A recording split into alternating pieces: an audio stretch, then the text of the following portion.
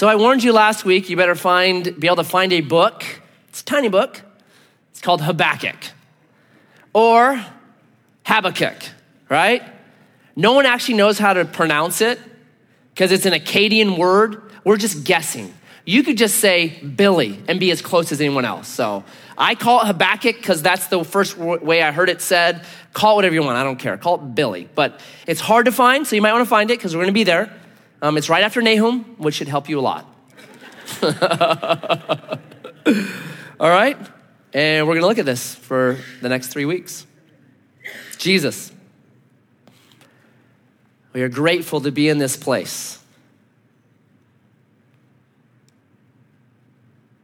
We come today because not only do you speak in creation, your brilliance and your power, but you also speak through scripture, through men like Habakkuk.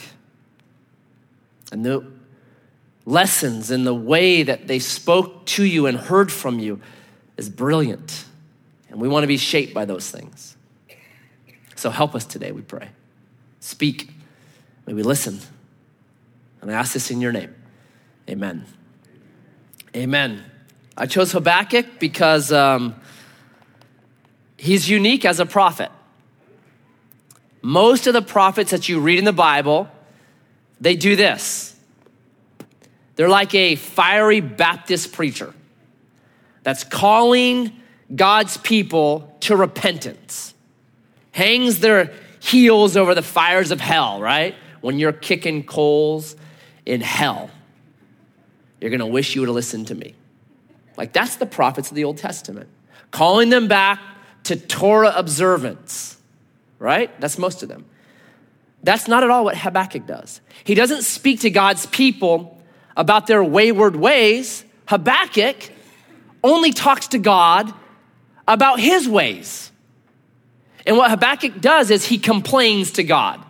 He lodges 2 complaints. The first complaint is this: God, why is there so much evil and suffering in the world? Why is there so much pain? You ever felt that way? That's his first complaint. And then his second complaint is this, and just to add to that, I don't like the way you run the universe. Right? You ever felt that way? I don't like the decisions you're making. I don't like the way you run the universe. That's his complaints. And the book really just kind of follows God interacting with the prophet as he's really complaining and angry at God a bit. So it's a brilliant, brilliant book. And we can feel that sometimes evil, it feels more real than God, doesn't it? Because evil is all around us. We read about it, we see it, we witness it, and we're like, God, where are you at in the midst of this? God, your character is good and generous, but what I see everywhere I go doesn't reflect your character. So what's happening? What's going on here? That's the book of Habakkuk. Really amazing, brilliant, great book. So let's read, and I'm really just going to jump off of this. I'll show you where. But listen to what Habakkuk does. It's a short book. He doesn't waste any words. He just right to the point. So the oracle that Habakkuk the prophet saw. Oh Yahweh, how long shall I cry for help and you will not hear? Right out of the gates. There's no like, hey, God, I'm so glad to be one of your kids and praise the Lord. It's awesome. And I've been reading and meditating in scripture and it's like honey on my lip. He doesn't have any of that, right? Right out of the gates. What's up? Or cry to you violence and you will not save. Why do you make me see iniquity? And why do you idly look at wrong? Destruction and violence are before me. Strife and contention arise, so the law is paralyzed. And justice never goes forth. For the wicked surround the righteous, so justice goes forth perverted. Wow. You're like, woo. His complaint is, God, I see all these evil, bad things happening, and you don't seem like you're doing anything. Why is there all this evil and suffering? Brilliant. So Wednesday, we'll actually look at this chapter and get the back and forth between Habakkuk and God. But all I want to do today is try to hit that question. Why in this world do we see so much evil and suffering? And I want to try to do it by actually poking you. I'm going to poke you today, and you're probably going to leave here mad at me. So if you leave here mad at me, I did what I was supposed to do, I feel like. So it's okay to be mad at me. You can email me, you can do whatever you want. But I hope to make you mad because I think there are some things that we have built up in our lives that are wrong. So I want to try to address suffering by asking you questions about suffering, by poking you, okay?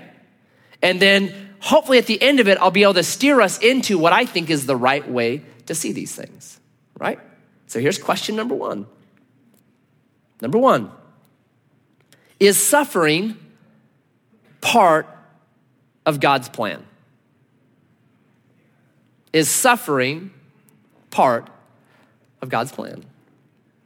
Here's what I tell people. I say, if you want to know God's perfect plan, Genesis 1 and 2 and Revelation 21 and 22 are the only only 4 chapters, 2 at the beginning, 2 at the end, the only 4 chapters in the Bible that tell us this is actually God's plan. Chapters 1 and 2, Genesis, say this: God creates a really good space for humans. He says it's good, it's good, it's good, it's good, it's good. He puts the humans there. He wants them to flourish. He wants them to be fruitful and multiply. At the end of that chapter, it says that the man and the woman, they were naked and unashamed. You know what that means?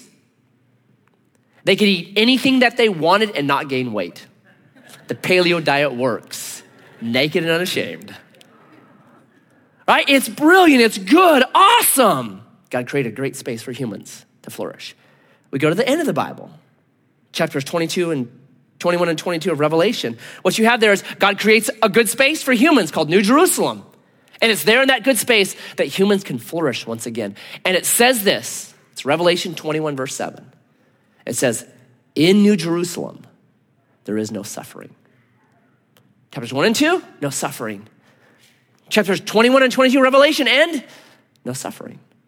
So is suffering part of God's plan? If it isn't, why do we see so much of it around? Because I read the news, I talk to people, and the world is full of suffering, is it not? Suffering caused because men and women cheat on each other. Suffering caused because of drug addiction now turning parents into zombies and their kids being removed and shuttled into foster care after foster care after foster care home. And it hurts them and they're abandoned. Orphanages that are overflowing with kids and abuse and problems. Illness, cancer, just brothers dying too early, moms dying too early, right? When I look around the world, I see a ton of suffering. So, okay, we get the bookends, and the bookends are no suffering, but from Genesis 3 to Revelation 19, the 1,185 in between chapters, man, there's a ton of suffering in there. There's a ton of bad stuff, a ton of hard stuff. And it's actually that tension that Habakkuk is talking about.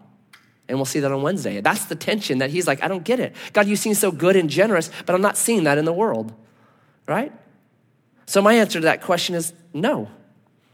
That there was a bad choice by humans in chapter 3 that caused the record, the beautiful symphony that God desired, where he would walk with Adam and Eve in the cool of the garden, the beautiful symphony that God wanted, skipped and went off key. And it's been off key ever since. But at the end of the story, good news, God redeems, does his greatest work as redemption. So no, suffering is not part of God's plan. Here's the thing. It's the term aseity. So when you talk about God, there's these theological terms. One of them is aseity, A-S-E-I-T-Y. It means this: God doesn't require anything else. So for God to get what he wanted, he doesn't require evil. He doesn't require suffering. That's his aseity. He doesn't require it. Now, is there a purpose, or can God use suffering? That's a different question, and one we'll address in a second. So number one, I say, no, God is not, or suffering is not part of God's purpose. It's not part of his plan. Now we'll get to massage that at the end, but that'd be my statement number one, to poke you. Poke number two is suffering. And when I say suffering, what I'm saying by that is it's the way of theologically saying evil, cancer, illness, injustice, all that together is grouped by theologians under the heading of suffering or the problem of pain, however you want to put it. So is suffering, when I suffer, is that God punishing me for sin? You ever ask that question? You ever had really hard things happen to you and then you begin to think in your mind, what did I do to deserve this? What sin in my background or what mistake did I make that now God is getting me and punishing me? You ever felt that way? It's very common. Is it right? So before I answer that, let me say some suffering is self-inflicted. Have you ever heard of the Darwin Awards? Okay, the Darwin Awards is given to people that do really stupid things and then suffer the repercussions of those stupid actions, right? And most Darwin Awards begin with this statement: dude, I got an idea. Here, hold my beer. Darwin Award, okay? That's not God getting you. That's just the repercussions of your actions. And there's tons of that. And the Bible says this, it's Numbers 32:23. Moses, be sure your sins will find you out. Not God getting you, but rather built into the very physics of earth is this cycle that if you do these things, they're gonna come back to you. If you plant bad seed, you'll reap a bad harvest. Be sure your sins will find you out. Or Jeremiah the prophet in Jeremiah 2:19, he says this, your own backsliding, the way that you've been living, your own backsliding will reprove you. Built into your lifestyle will come reproof. Or Proverbs 6:32. That text says this, the man that commits adultery is not wise, he destroys his own soul. Who destroys his own soul? God getting him for that action? No, he, by committing adultery, destroys his own soul.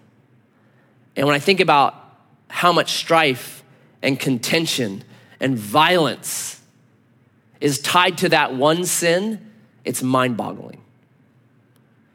Destruction, no doubt about it, okay? So you have all those verses, no doubt, and it's not God getting people, it's actually their own actions coming back and visiting upon them the natural repercussions. So is suffering God punishing you for sin?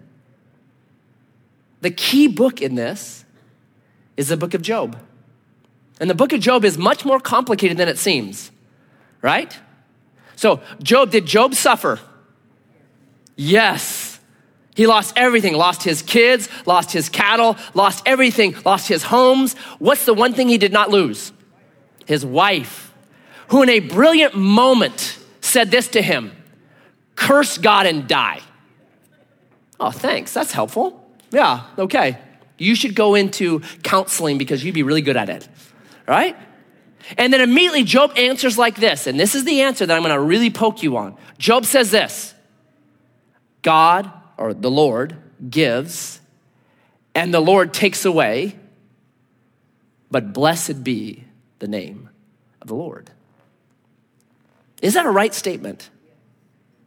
It's an interesting statement. Are there places in the Bible where people, it's recorded, where people say things about God that are not true? Is there bad theology when people are talking about God in the Bible? Absolutely. Just read Job 42 verse 7, where God says this, the four friends that had come to Job and began to talk to him over the previous 30 plus chapters, and they had a theology of God in there.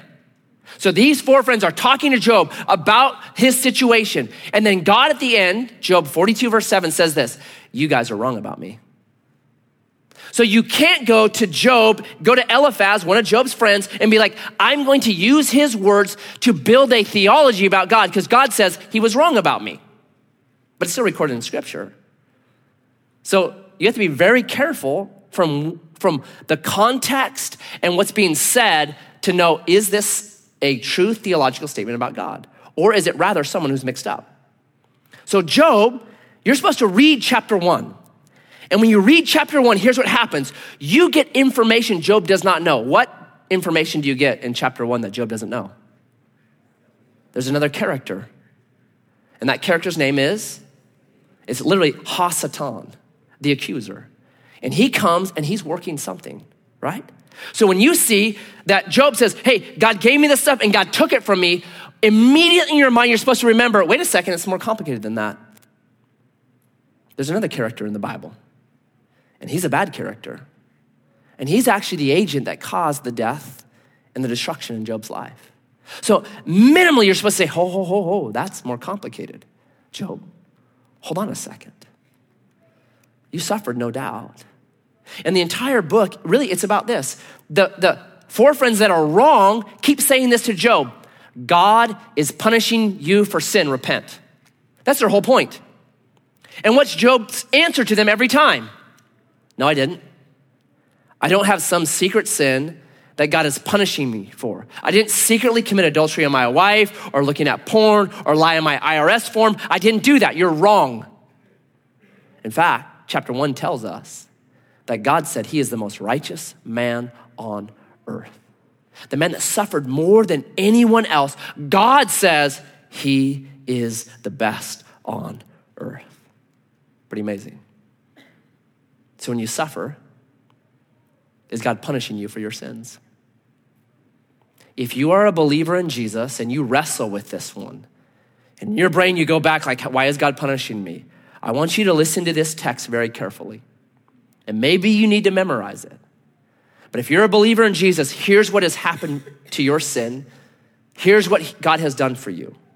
It's Isaiah 53.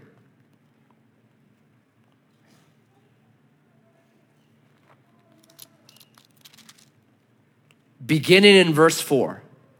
If you believed in Jesus, here's what's happened to your sin. Surely he has borne our griefs and carried our sorrows. Yet we esteemed him stricken, smitten by God, and afflicted. But he was pierced for our transgressions.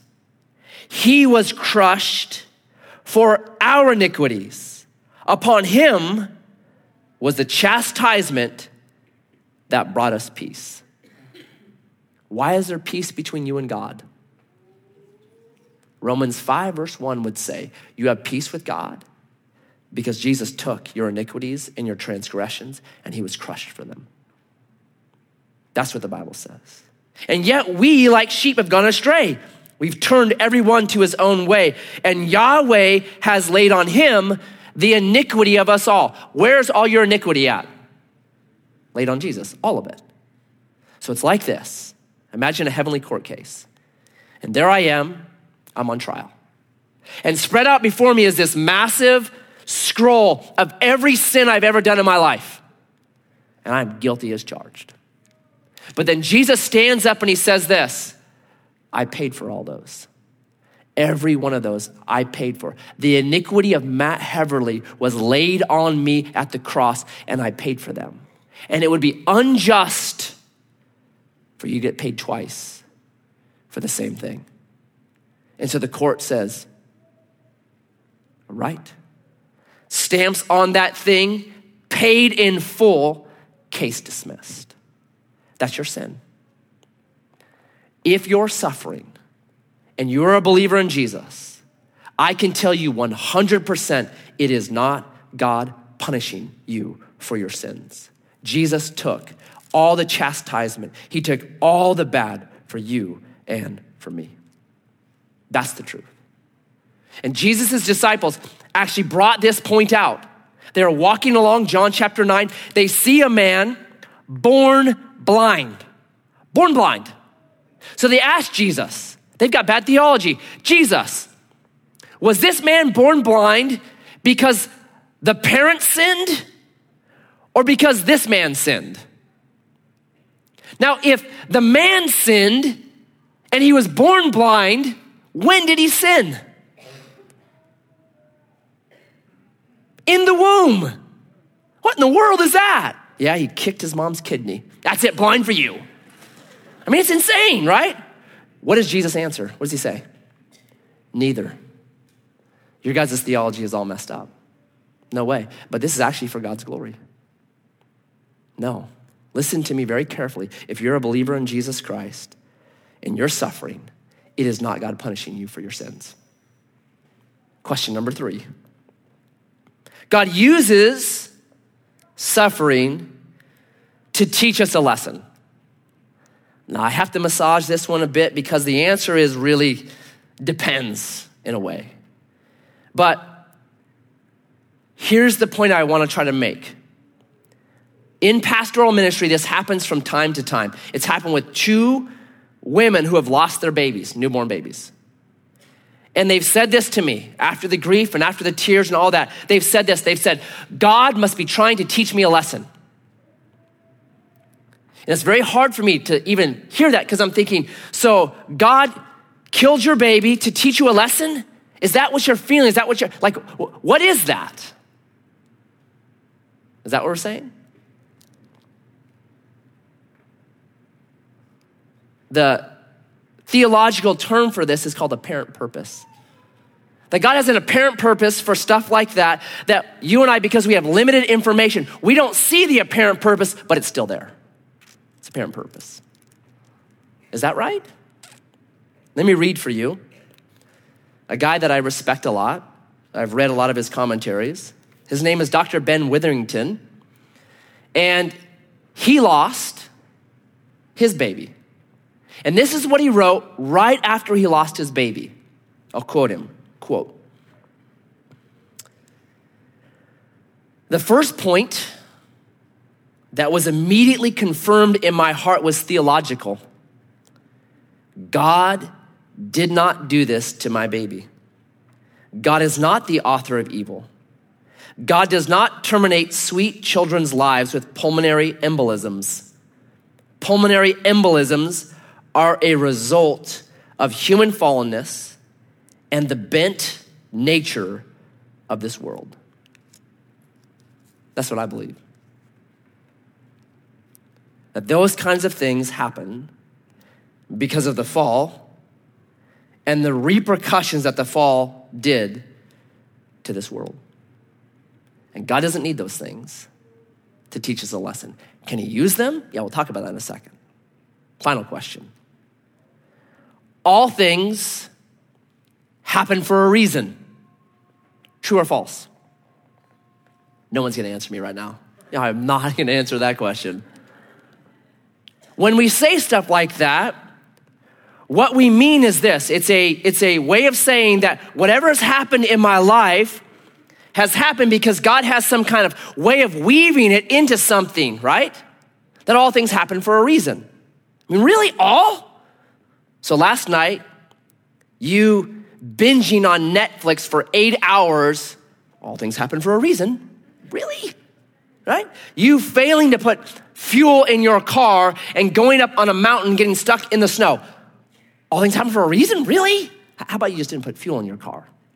Right? You don't change your oil and your car blows up. Really? So I think you always have to kind of ask, what am I trying to say by this when I say all things happen for a reason? The best example I have is this. Happened a number of years ago to a football player. His name is Laramie Tunsil. Great athlete, phenomenal football player. He's coming out of college. He's gonna be drafted. He was gonna be drafted either 1, 2, 3, 4, or 5. He was on everyone's draft board. They wanted him.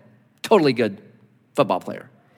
10 minutes before the draft, his Twitter account is hacked.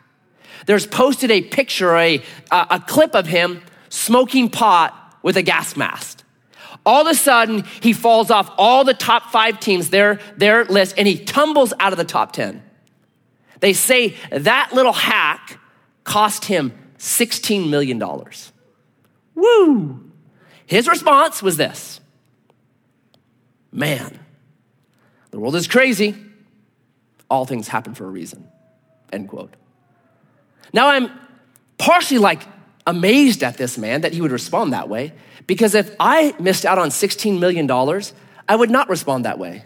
You don't wanna know how I would respond. I couldn't tell you right now how I would respond. I'm like, man, you're a really mature dude, because I would not respond that way. But the other thing is really? Did God want that to happen? Did God want you to smoke pot and then your Twitter account to be hacked 10 minutes before and you to lose all that? Is that what you're trying to say? Is that what we're trying to say from those things? Because here's what it is. It is actually a perversion of a biblical truth. It's a perversion of Romans 8:28. But does Romans 8:28 say all things happen for a reason? No. What does Romans 8:28 say? All things work together for good to those that love God and are the called according to his purpose. Is that all things happen for a reason? Not at all. No way. So it gets perverted and twisted and becomes something it's not. That there are things that happen in our world that God would say, I don't want that to happen. Do you know that? I'll give you an example. And here's the big poke for a lot of us. This is one that poked me hard and caused me to reconsider some of the stuff. It's Jeremiah. You can look there if you want. It's one of the passages that I have just thought through for hours on this idea of, do things occur that God says, I didn't want that to occur?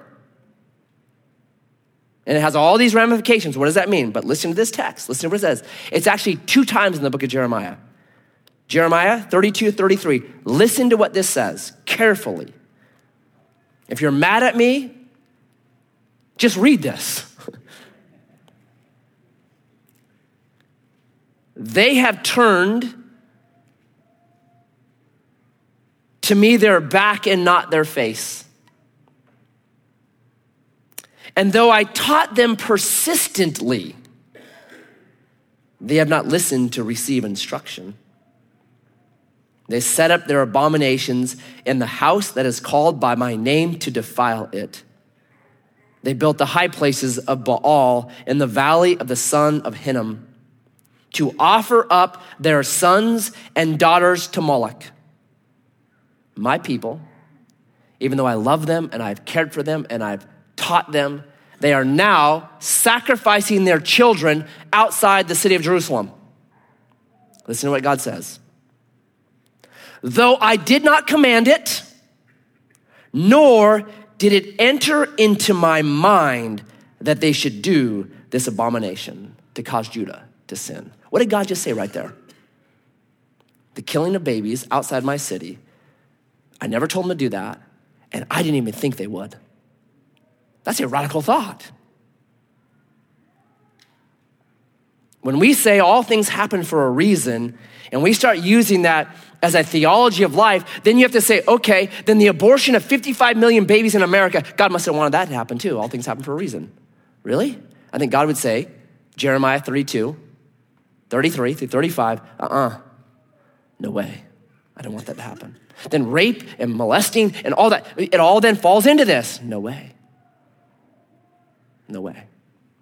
I think Jeremiah 32 is God's answer to say, no way. No way. Okay, Matt, you have completely confused me on suffering. Perfect, that's what I wanted to do. Because Habakkuk is confused, and it's the fact that he's confused and begins to cry out and wrestle with God that leads to a brilliant end. Sometimes I think we need to be confused. Sometimes I think we need to retest the structure that we look at life in, okay? But Matt, I don't understand, because the New Testament seems to look at suffering like it has good to it. Oh, totally. Totally. Romans 5, I rejoice in suffering because suffering produces endurance, and endurance produces character, and character produces hope. And when I've got hope, then there's the possibility that through God's Spirit, his love would be shed abroad. That's good suffering. James 1, my brothers, count it all joy when you suffer, because the trying of your faith produces patience, and let patience have her perfect work, that you might be complete, entire, lacking nothing. That the cancer of this world that's devoured us, somehow suffering can repair us and make us complete again. Or 2 Corinthians 4:17, these light afflictions are but for a moment, but they're working for us. They're our slave, if you would. They're working for us. They're employees of us. And they're working in us an exceeding eternal weight of glory. Yeah, there's great texts like that. Then what's the deal, Matt? How do you put those two together? You're saying like suffering isn't from God, it doesn't seem like it's from, but yet the New Testament says it really has a good purpose to it. Here's what I believe. Paul knew the Old Testament. And Paul, in reading the Old Testament, realized, look at all these stories of what God did through suffering. So I'm gonna briefly take you on a trip. It's called biblical theology. We're just gonna run through the Old Testament. I'm gonna show you over and over where you see this pattern of what God does with suffering and evil and injustice and bad stuff. So turn with me, if you can, to Genesis 50:20. The text for this idea.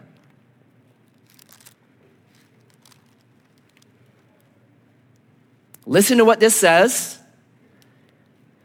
As for you, you meant evil against me. Do you know that sometimes people are in the evil empire and what they mean against you is evil?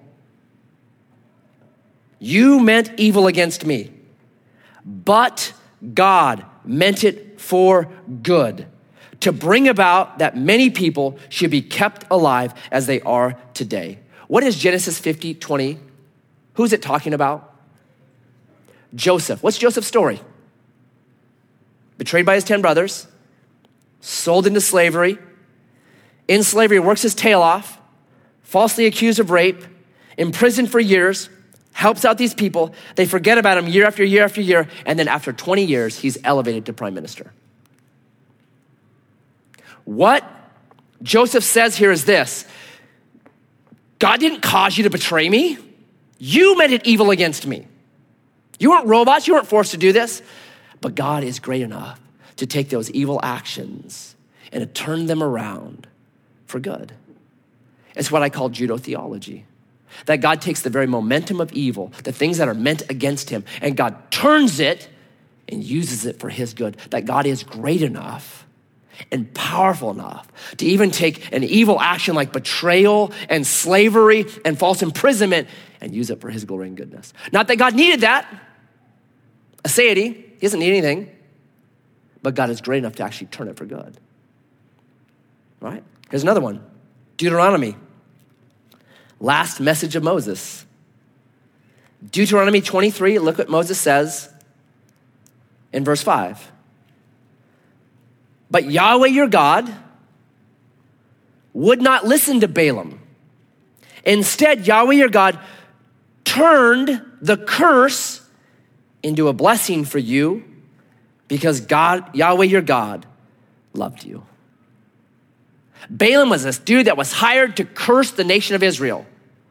God took that curse, took that dude that was hired to curse Israel. Instead, he changed him, and instead a blessing came out. Judo theology, right? Esther 9:22. You guys know the story of Esther. Esther is elevated to a position of prominence because there's a really bad dude. His name is Haman. Haman is a picture, a type of Hitler, a man that wants to see God's people destroyed. But then Esther comes on the scene, changes this everything, changes it around from a death sentence to chapter 9, verse 22. As the days on which the Jews got relief from their enemies, as the month that had been turned for them from sorrow into gladness and from mourning into a holiday. What was supposed to be a Holocaust, literally, God changed it into a holiday in Esther 9:22. Psalm 30, verse 11.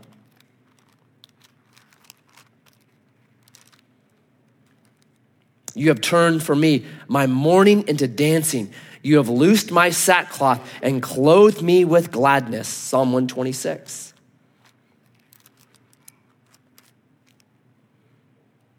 Those who sow in tears.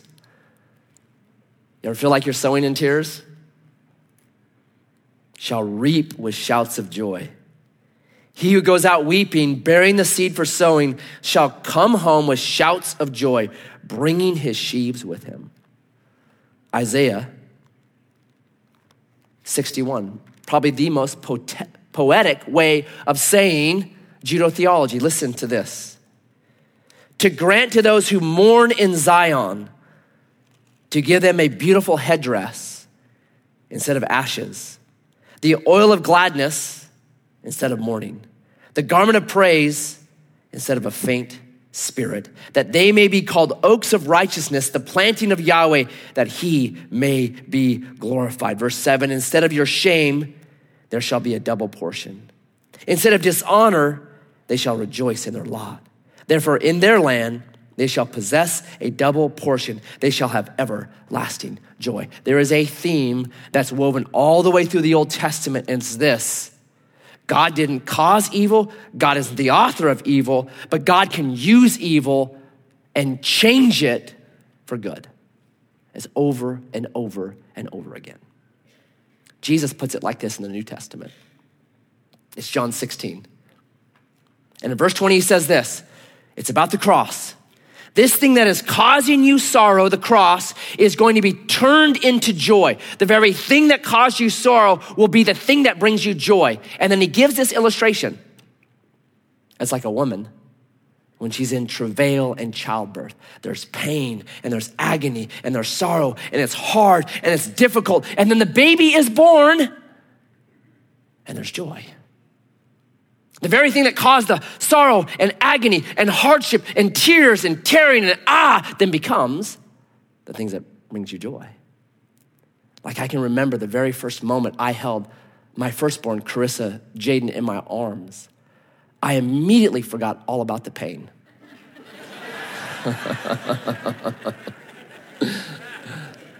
It's true. I'll get it from my wife when I get home. You have no idea. 5 times. I joke, man. It's true. After the first one, I went in for the second one, and my wife, all natural, all 5 kids. Second one, I said, could I have the epidural? If she's not gonna take it, I'll take it. I mean, this is brutal. It's amazing. But the thing that caused you pain is transformed into the thing that brings you joy. That's the power and the greatness of our God.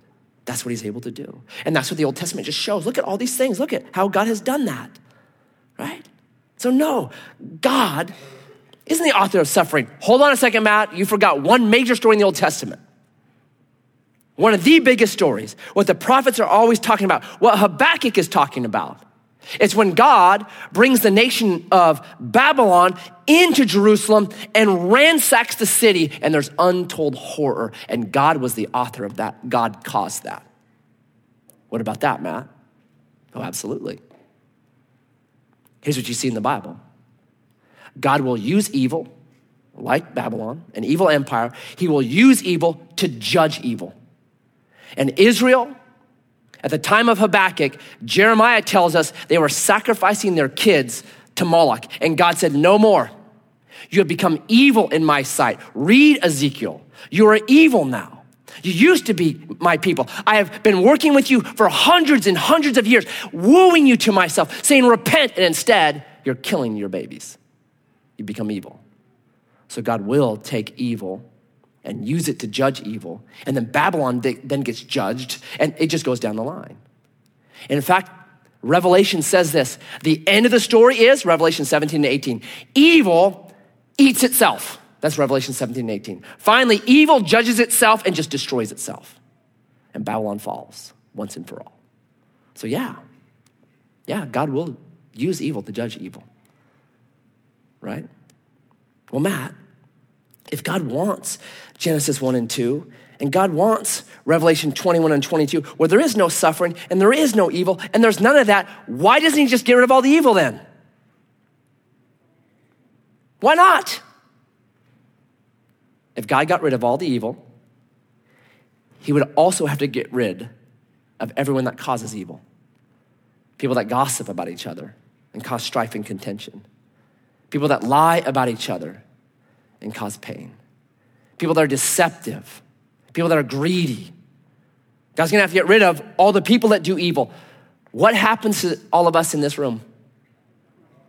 Yeah. The only one that is left is Myron, my 5-year-old. And give him about a year, he's gone too, right? It's coming for him. Here's what the Bible says. It's 2 Peter 3, verse 9. God is not willing that any should perish, but wants all to come to repentance. So he's long-suffering. Because God says, I want as many of my kids as possible to join with me in New Jerusalem, Revelation 21 and 22, to rule and to reign with me forever. And so I am patient, and I'm patient. One day that patience will run out, Revelation says. But right now he's patient. And I'll tell you what, I'm glad he's patient with me. And here's what I know about this world. The world with its joys and with its sorrows, with its happy times and with its hard times, with its wins and with its losses, all of those things are being used by God to create in me character, endurance, hope, patience, love, all that stuff that I will need to rule and reign with him forever. 2 Corinthians 4:17. These light afflictions are but for a moment, but they're working in me and they're working in you an exceeding and eternal weight of glory that allows us to rule and reign with him forever. And when I understand that God doesn't require this and God didn't cause this, but God can sure use it, I say, okay, Jesus, use it. Use it. Use it. And every day, or every Sunday, we come to the table. And the table should remind you of this fact, that God can take the most hideous, violent thing ever. Everything Habakkuk complains about happened to Jesus. And that event becomes the crowning, redemptive act of God in all of creation. It becomes it. So when we come to the table, we remember that. No matter what suffering we're going through or no matter what injustice has happened to us, we eat and drink and we say, Jesus, I trust because of the cross that you can take the most unjust, evil act in my life and redeem it and do judo theology on it. And that these things are working in me an exceeding and eternal weight of glory. And I trust you. And you eat and drink of that. We get to celebrate that. We celebrate judo theology every Sunday because it's that important. But some of you might be in here and you might need prayer. Jesus, right before the cross, crushing suffering. It's the one time he asked his disciples to pray. James, John, Peter, my soul is exceedingly sorrowful, even unto death. Come pray with me. If Jesus needed prayer in his suffering, we do too. And I don't know where you guys are at today. Maybe you're feeling crushed by suffering. After this service, we'll have some pastors up here, some Titus 2 ladies up here. We'll have some elders up here.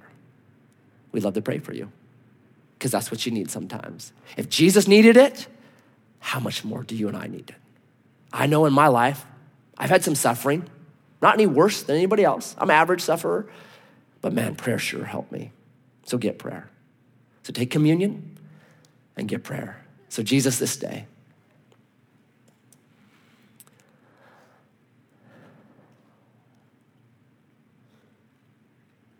suffering is one of the most perplexing problems.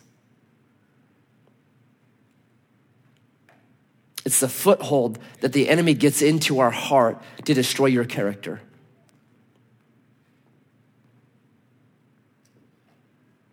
I pray that we would look boldly at the cross. Look boldly at you.